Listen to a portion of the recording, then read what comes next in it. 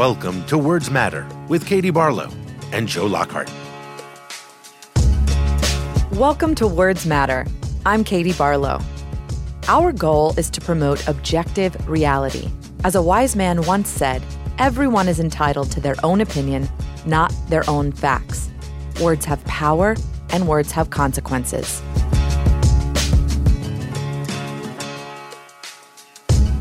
Welcome to a special impeachment update edition of Words Matter. So, Joe, last week was a significant one for the House impeachment inquiry. And on Thursday of last week, the House of Representatives voted 232 to 196 to approve rules and move forward with the impeachment inquiry into President Trump's conduct. Now, that vote was mostly along party lines, with all Republicans voting against, joined by two Democrats from districts Trump won in 2016. So let's first talk about the timing of the vote. Given that there's no requirement that she do so, why did Speaker Pelosi call the vote at all, and why did she do it last week? Well, let's take one step back. If you looked at some of the Twitter comments Thursday afternoon, we're saying Trump's impeached. Trump was not impeached last week. Speaker Pelosi took the step to put something and put people on record to define the process by which he may or may not be impeached. It had to do with things like depositions being authorized to be released that have been taken over the last 2 to 3 weeks. It had to do with how the Intelligence Committee will take the lead and how they'll move forward in public hearings, what the Republicans have the right to do in those hearings, what the president and his legal team will have the right to do. So it basically is kind of a rule book for moving forward with impeachment. Having said that, this is all about the politics of impeachment. This vote was. A couple of things. One is, I think you can overemphasize the importance of all the Republicans sticking together. This was a vote on process, how the rules were going to be set, how they were going to move forward, not a vote on the underlying facts of what the president did, the corruption, the abuse of power in terms of Ukraine, and even going back to some of the Mueller report obstruction issues. So Republicans can go home to their districts and say, I haven't made a decision on whether the president was right or wrong on Ukraine, but I don't think the Democrats were fair in the way they've gone about it and the way they were proposing it, so I voted no. Now, if there's more information that comes out in the public hearings, well, I will take a hard look at that, and it gives Republicans a safe place to sit right now. So why did Pelosi call the vote? Well, I think the simplest way to look at this is very much a political fight over who's controlling the narrative. The Democrats are talking about an abuse of power, corruption, and constitutional issues, doing what the founding fathers and the framers of the Constitution wanted them to do, to keep foreign interference out of U.S. elections. And the Democrats claim there's no more solemn responsibility that they could have. The Republicans' narrative is different. They want to talk about process. They don't want to talk about Ukraine. They don't want to talk about pressuring President Zelensky. They want to talk about, well, were the hearings open or were they closed? They want to talk about whether these people should testify or they shouldn't, whether they have subpoena power or they don't. They really want to avoid that. And I think Speaker Pelosi understands completely that this political fight matters, because it's either going to be, at the end of the day, a fight over what the Constitution says and big ideas, or a partisan fight over very small ideas. And this vote was designed to take away much of the argument of the Republicans, the process stuff. Now, they'll still argue that this is partisan and look at the vote if there's no Republicans. But she has, I think, pretty effectively cleared the field to now focus on the underlying facts and giving the Republicans a lot less room to say it's not about the phone call or the quid pro quo. It's about the way Democrats are being unfair to the president. So, again, she didn't have to do this vote. And there are some commentators who believe that Republicans had a great day last week because they all stuck together. I don't necessarily buy that for the reasons that I've articulated now, but also it's not necessarily a great look for the Republicans with people knowing what they know now, which is a lot about who knew what when and how this all went down. And Republicans don't even want to move forward with the impeachment. So again, there are lots of speeches on the floor about big things, but this was about partisan politics. Right. So one of those speeches before the vote on the floor was Speaker Pelosi, and she addressed the House and made her case based on the Constitution and the separation of powers, the oath of all members of the House that they take to uphold that document and the law. So the Speaker said, what is at stake is nothing less than our democracy. She also took issue with Trump's repeated claim that Article 2 of the Constitution gives him the power to do whatever he wants. So, Joe, what did you think of the Speaker's framing of the issues? Well, it goes to what we were just talking about. It really is whether this is a big frame about constitutional issues or a small frame of a partisan fight, like the tax bill or the Affordable Care Act, something that's important but doesn't rise to the level of removing a president or upending the political power structure in our country. I think one of the things that makes this argument so important is the Trump White House and his lawyers arguing that somehow they have what they're calling constitutional immunity. Katie, you went to law school. I don't know if you took that course, but... Yeah, it exists, and it's powerful, and I think it'll be a key part of the subpoena fights, but I'm not sure that it's being asserted correctly in all of those fights, but go ahead. Yeah, I mean, again, I think what they are arguing in a number of different cases is the president has no right to be investigated, which, again, I'm not a lawyer, but I think was settled a long time ago that Congress has every right to investigate the president. They have an obligation to investigate the president or his cabinet or whatever. And I think a key issue going forward, and this is process, so it tends to work for the Republicans better than the facts, is how and when and if the White House will cooperate at all. They're in a position now where it's, I guess, what I call one-way due process. They're demanding due process from Congress. They're demanding they have the right to cross-examine witnesses. They're demanding that Republicans should have subpoena power. But on the other hand, they claim the right to not cooperate at all. The president said in an interview late last week that he has no intention of cooperating because he doesn't need to. It is reminiscent of Richard Nixon, after he left the White House, telling David Frost that if the president does it, it's legal because the president can do anything he wants. And that goes to this idea that Trump keeps articulating, that Article 2 gives him the power to do whatever he wants. I don't think that's what the framers of the Constitution had in mind, and it is certainly not what Democrats are thinking. But it goes very much to this idea that Democrats have to keep this about the big picture. They have to keep this about constitutional issues and the institutional damage this will do to the presidency if President Trump is allowed to get away with this kind of behavior. And, the Republicans, as I said, will argue that this is just about politics. But this is, much broader. This is using presidential power and appropriated congressional money to extort or force an ally into getting involved in our politics.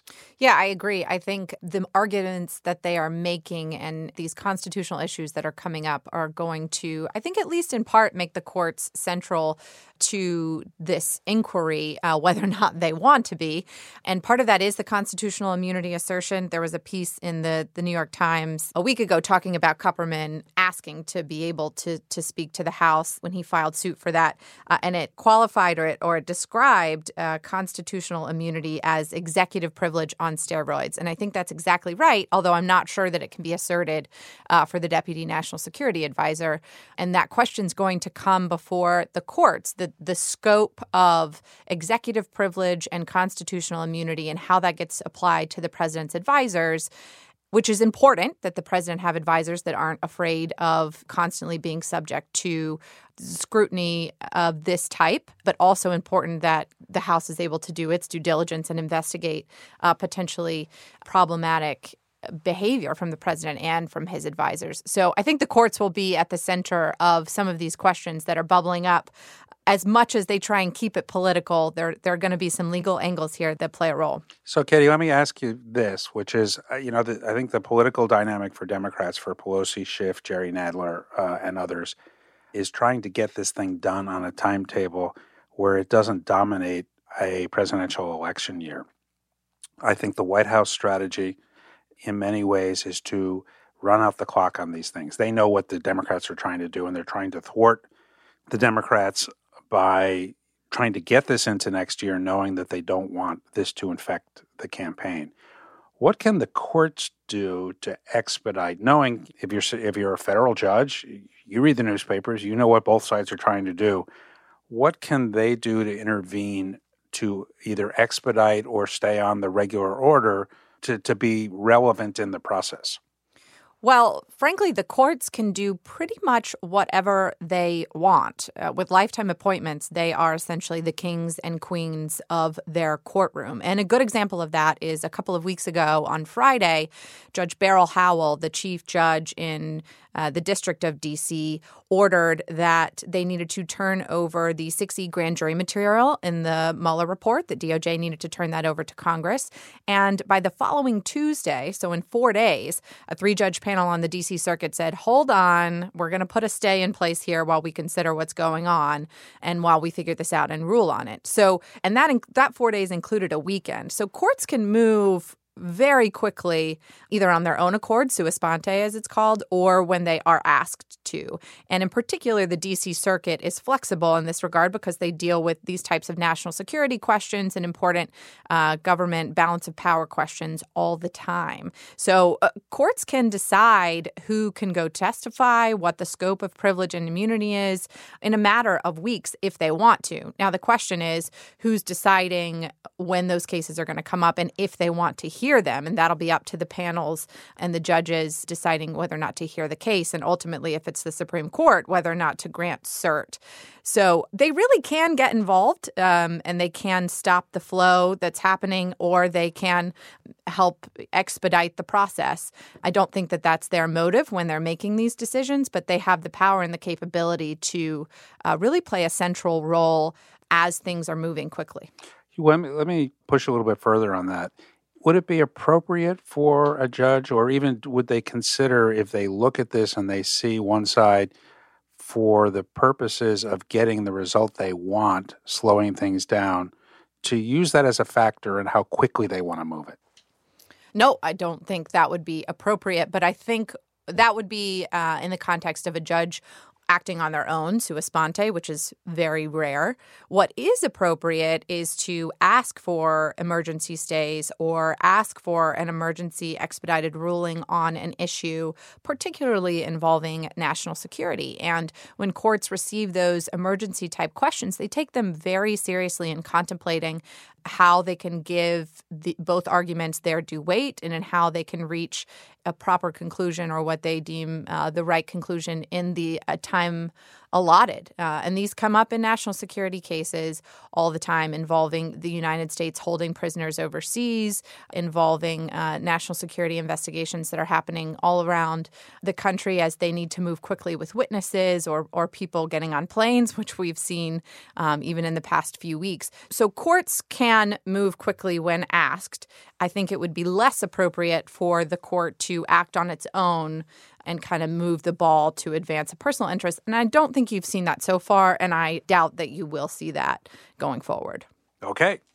All right, so back to the inquiry and the politics of it, which we should keep it in its political sphere where it belongs. Under the rules that were set by this resolution that was passed, transcripts and depositions taken so far will be made public. And the rules for the hearings going forward were set. And the president's counsel was granted the ability to receive evidence, attend hearings, question witnesses, and give a concluding presentation subject to White House cooperation with the process going forward. Joe, do you think there's anything in the House resolution that will get the White House to cooperate in any way with this process? The short answer is no. They have no interest in cooperating because I think right now what we're getting from these depositions, and we'll know more once they're released and everyone can read them for themselves, is from the sort of mid-level White House employees, State Department employees, mostly civil servants who are career. They're not political. They weren't appointed by this president, with a few exceptions. We're getting a very clear and consistent picture of behavior by the president that is impeachable, using the power of the presidency, abusing the power of the presidency to get a foreign country to get involved in our election. It's become very clear. There's going to be a big old debate about how wrong that is and whether it's worth removing a president, and we will get to that, but we have a very clear picture. The White House is desperate to keep the more high-profile people, the John Boltons, the Mike Pompeos, the Rudy Giulianis, who actually were the engineers of all of this, as opposed to the implementers and observers from testifying. So I can't imagine that the ability to make a closing statement or cross-examine witnesses from the White House is going to be worth it for them. What it does, though, is it makes it very hard for them to argue that the Democrats are being unfair.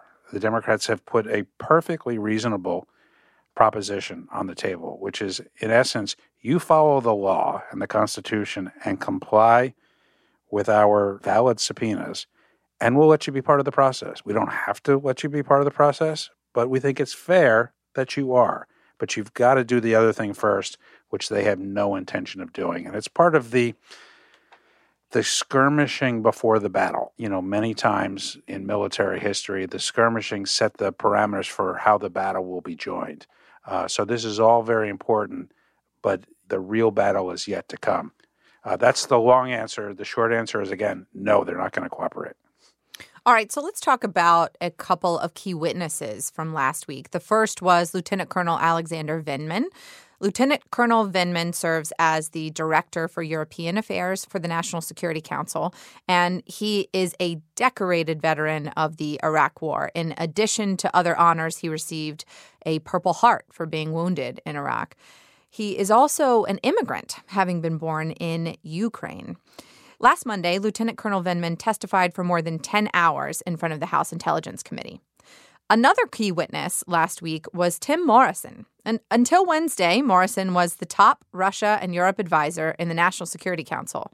He was also known to be close to former National Security Advisor John Bolton. So let's start with Lieutenant Colonel Vindman. By all accounts, his testimony was compelling and damning for the White House and President Trump. What did you make of the White House and their allies' attacks on Lieutenant Colonel Vindman? Well, let me talk for a minute about what he said and then why he was attacked.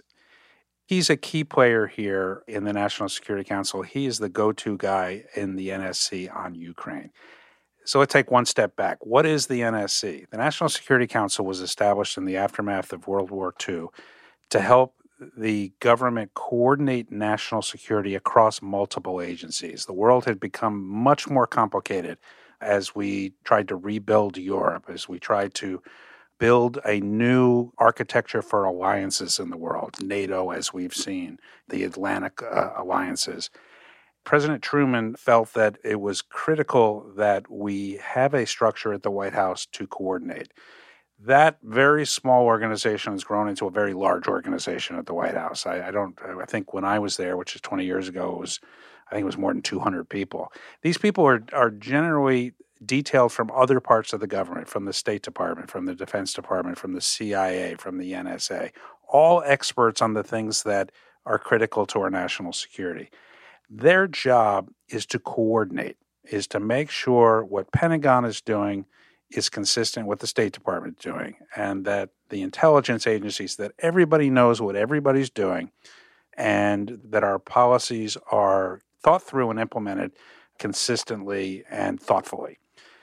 So if you're doing something that potentially is illegal or impeachable, the people who are going to know about it are sitting at the National Security Council because, again, they're coordinating all this. So Colonel Vindman is a key player here. And I think we found that, Ambassador Taylor from now several weeks ago was very important as far as laying down the foundation of what happened. Colonel Vindman was critical to saying what happened and who was doing what. And the critical part of his testimony was that he was able to attach what was done, which was the president pressuring President Zelensky, and then attach that to what was done to cover it up. And one of the things that he talked a lot about was the so-called transcript, the summary of what was talked about. He made, I think, two important revelations. One is that transcript was not complete, that things were taken out. And they weren't just taken out. He objected to them being taken out because he thought it changed the meaning of the call and was shut down. The second important thing was he talked about how, and I think this is an issue that we will talk a lot about in the next week or two, how when objections were raised at his level in the National Security Council, how the White House legal team took over and essentially tried to bury this information by putting it on a secret server. So in one important gentleman's testimony, we learned more about how it happened, and then we learned about how they tried to cover up what would happen and the somewhat desperate attempts to make sure that this information never saw the light of day. So let me shift to the second part of your question, which is the White House efforts and the Republican efforts to discredit him. I mean, there's no other word to use but despicable. This is a guy who's an American success story, came to America at 3 years old from Ukraine. He and his twin brother have achieved the American dream. They joined the Army. They fought valiantly in the war. Both of them now serve in the White House on the National Security Council. It's the immigration story that proponents of immigration tell that makes America great, that people are able to come here and contribute on a grand scale as coming from another country, which is very different than the story that President Trump likes to tell about immigration. But the idea that, a bunch of Republican congressmen and people at the White House would go after Colonel Vindman and question his patriotism, call him a leftist, as Donald Trump Jr. called him, is despicable, and it's absurd, and I think actually undermines their ability to defend the president. I think the reaction was instantaneous in Washington and around the country that this was out of bounds, that it was unfair. And I think overall it leaves people with the idea that if they'll attack him this way, this hard, in this time period, that they really must be hiding something. So I think the attacks backfired, but they never should have happened in the first place. I wholeheartedly agree and resonate with Nicole Wallace's chicken shit commentary that went viral, at least on Washington, D.C. Twitter this week. Wanted to say chicken shit first, and I forgot. Thank you, Katie. You win on that one. Thanks. I get the chicken shit award of the week. It's interesting that it is sometimes something like what Nicole said that actually frames the narrative, even if it's just for a couple of days. But there were a lot of smart people who said a lot of things that took lots of sentences that maybe people listened to, maybe they waded through, maybe they didn't. But Nicole captured it when she just said, this is chicken shit. And it just was, it really, I think, was a significant part of the debate that surrounded those 3 days. I agree. All right, so let's talk about Tim Morrison. He's an interesting character, and you mentioned Ambassador Taylor's testimony. According to press reports, Tim Morrison corroborated Ambassador Bill Taylor's testimony about the quid pro quo for U.S. military aid to Ukraine. But he also reportedly testified that he saw nothing illegal in the president's phone call with Ukraine President Zelensky. Now, both Republicans and Democrats characterized Morrison's testimony as good news for their side. I want to ask you what you make of a witness like Morrison. Yeah, Morrison's one of the few people who've been deposed who's not a career civil servant. He's someone who has not served Democratic presidents like Vindman has, and Ambassador Taylor and Fiona Hill. All of these people who likely will be here after Trump is gone, whether it be now, 2021 or 2025. He's a political appointee. He came in as an acolyte of John Bolton being the darling of part of the conservative movement in Washington, D.C. I have a kind of contrarian view on his testimony, particularly on the Republicans' talking points on it. I think President Trump called it a fantastic testimony. I don't think it's fantastic testimony, and here's why. Here's a guy who is a political appointee, who is someone who is on the side of the president and is an admirer of the president. And what the committee got out of him was corroboration from a Trump loyalist of all of the things they've heard from other people.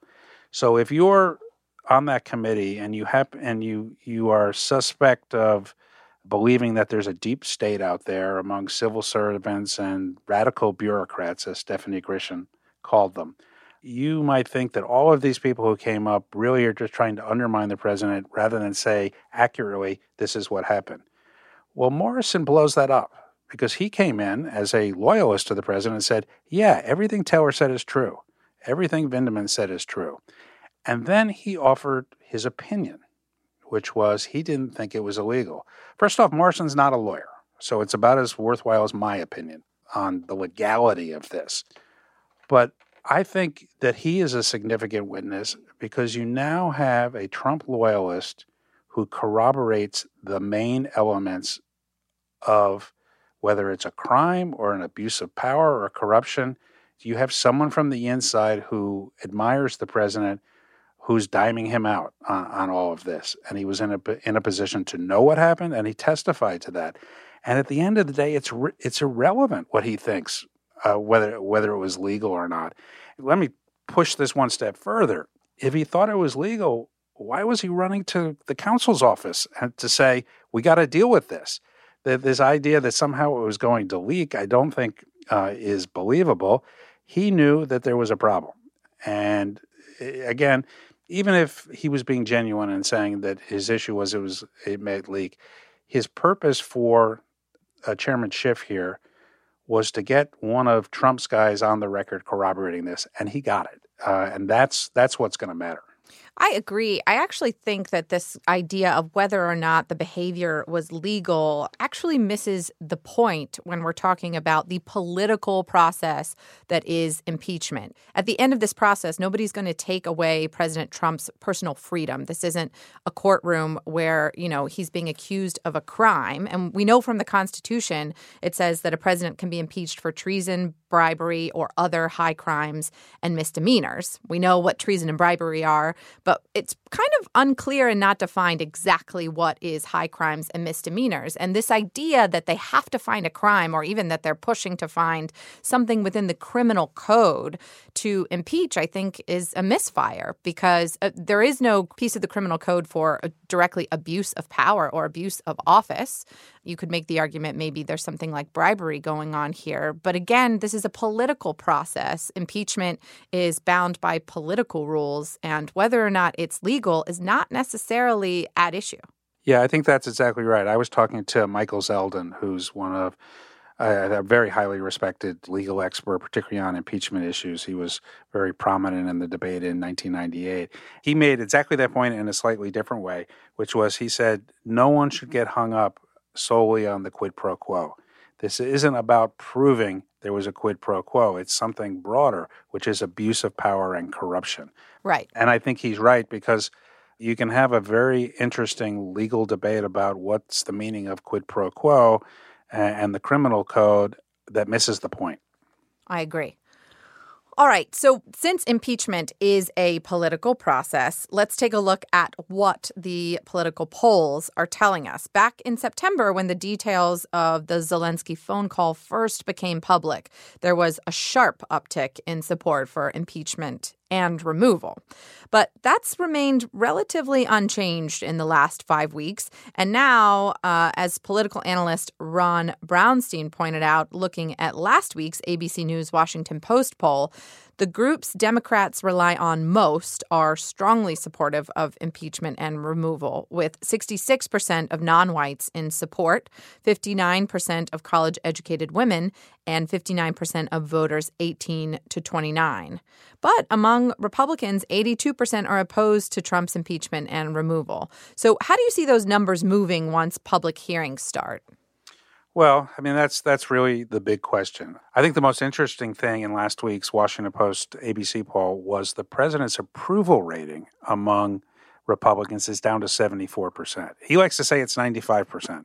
Well, I can do math. 95 and 74 are two very different numbers. So you've seen an erosion, and it may not be that Republicans at this point are willing to say, I'm for removing him, but they're beginning to be disappointed and disenchanted with how he's doing his job.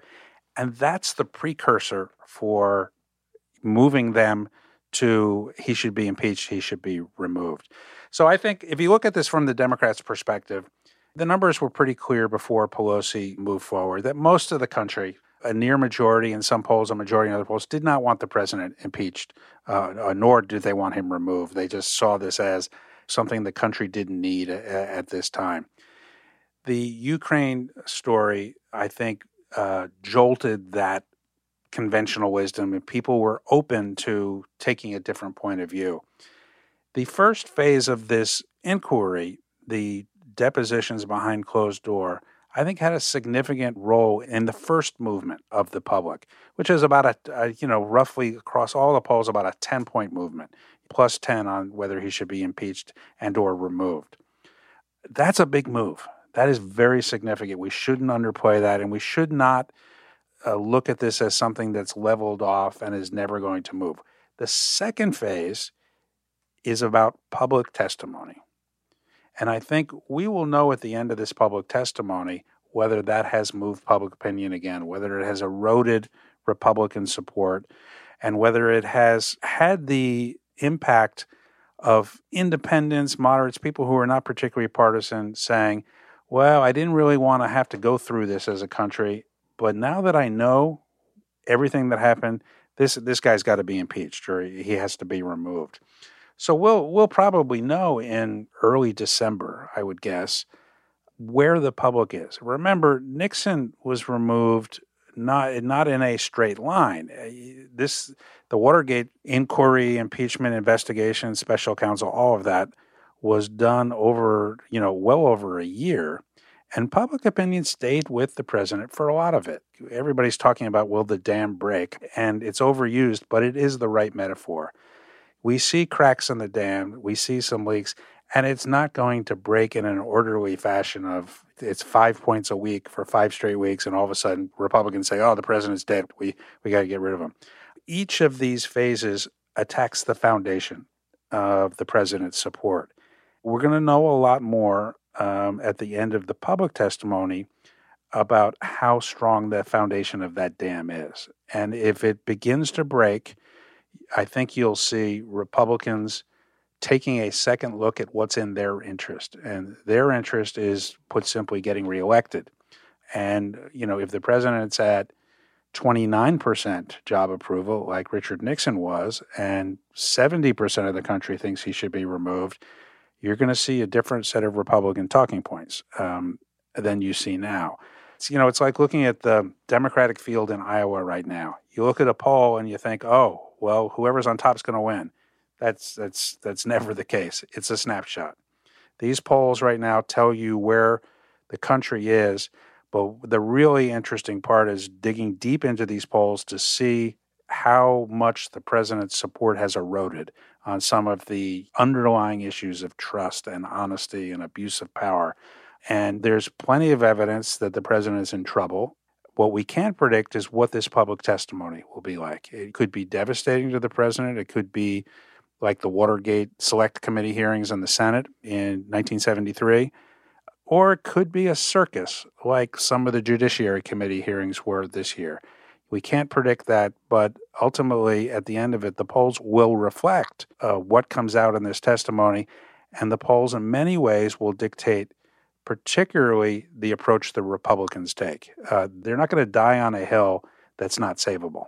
Joe, you make a great point about job approval numbers. And the two presidents to go through the impeachment process in the 20th century were second-term presidents who couldn't run again. How does Trump, being in his first term, running for re-election, play into all of this? Well, it's kind of the whole political equation here. And I think because it is unique, people don't have an answer. They just have theories. The consequences for a Nixon or a Clinton were, will I be able to stay in office? Will I be a lame duck in office? Or can I come through this somehow having kept enough public support that I can be an activist president for the rest of my term? Nixon obviously was one that couldn't survive. Clinton, as we've talked about many times now, his job approval numbers actually went up by 10 points. So he was able to do many of the things that he wanted to do as president. This is a different equation. This isn't about what does the second term look like. This is about whether you get a second term. And there are arguments on both sides that I think have merit. For the Democrats, I think it does make a lot of sense that a president under fire that has been shown to abuse power, who has a very low job approval. The ABC poll that we've been talking about has his overall job approval at 38%. There's a working theory in politics that anything under about 48 or 47% means you're dead in a re-election campaign. He's nowhere near that. You'll just have a wounded candidate and the Democrats can put somebody up and they'll win going away. The Republicans, I think, are arguing a little bit out of the Clinton experience, which is what impeachment does is it tends to divide people and energize the accused more than the people who are accusing in our tribal politics. And they're counting on an enraged Republican base turning out in numbers that we've never seen before.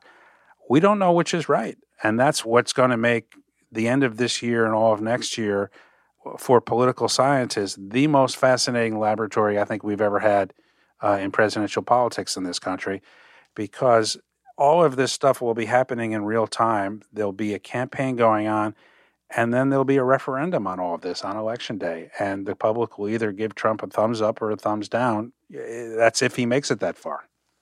And finally, let's talk about timeline. Back in 1998, as you know better than most, even with the Starr report and 4 years of investigation, it took more than 2 months for the House to move from an impeachment inquiry to articles of impeachment.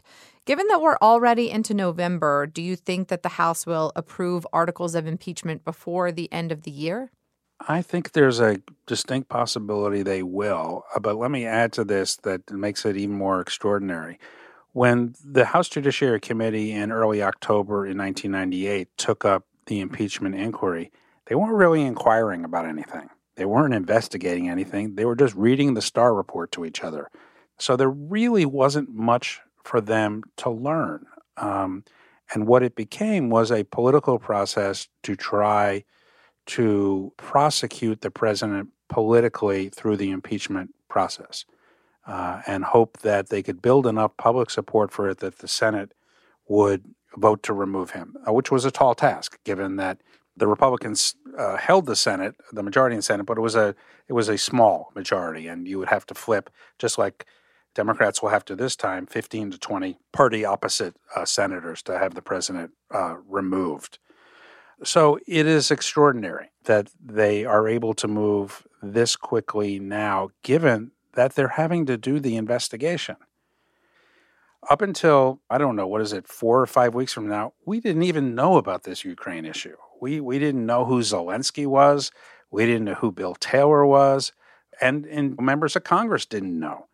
They've been able to pull all this together quickly, and there's a real argument for saying that maybe they are moving too quickly, that they should slow down and be methodical. But again, this is a political process, and the political calendar is dictating quick action, because I think the Democrats feel like what they really want to do is replicate 2018, which is run a campaign based on issues of health care, issues of jobs in the economy, curbing gun violence, reproductive rights, and position the president as someone who hasn't done anything and is guilty of the worst public corruption in American history. That will be very hard to do. in the context of an ongoing impeachment inquiry. So I think the conventional wisdom, and it's probably right, is that you need to wrap this up quickly. And given the fact that it is not likely the Senate will remove Donald Trump, it is not likely the Senate will put on a real trial, it is not likely that Republicans in the Senate will deal seriously with the underlying issues, that let's get this done quickly, because the Democrats have laid down the issue of corruption. They can continue to talk about many other areas of corruption, whether it be emoluments, whether it be some of the things that have gone on with his family. We don't have his taxes, all of those things, these issues that have been around. They can tie this up in a neat bow with he's the most corrupt president in history and not have to have removed him. So I think that's the judgment. Like I said, there is an argument that they should go more slowly, that this should have more care.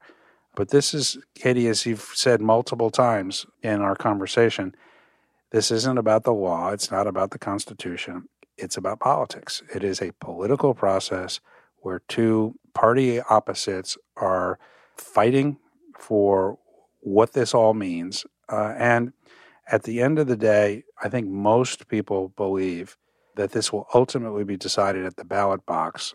And a lot of what's going on here is positioning for that. And again, I don't want to dismiss Speaker Pelosi's argument that there are big, broad issues here. There are. If Donald Trump is allowed to get away with this and win re-election, if you think he was emboldened with, quote-unquote, getting away with Mueller, imagine what Donald Trump unplugged will do in his second term when it is actually affirmed that the president can't commit a crime. So there are very, very big issues here at stake here. The Constitution is at stake here. But how this will be prosecuted has to do with the politics of Washington, not the constitutional principles that the framers spent so much time on. Yeah, I think that's right. Now that we are well into November, we are under a year to November 3rd, 2020. So the countdown is on for Democrats and Republicans to get their act together and figure out how they're going to go into the election year. Well, that's all I have for this week, Joe. Thanks for your thoughts, as always. Until next week. See you next week. Thank you for listening to Words Matter. Please rate and review Words Matter on Apple Podcasts and other podcast providers.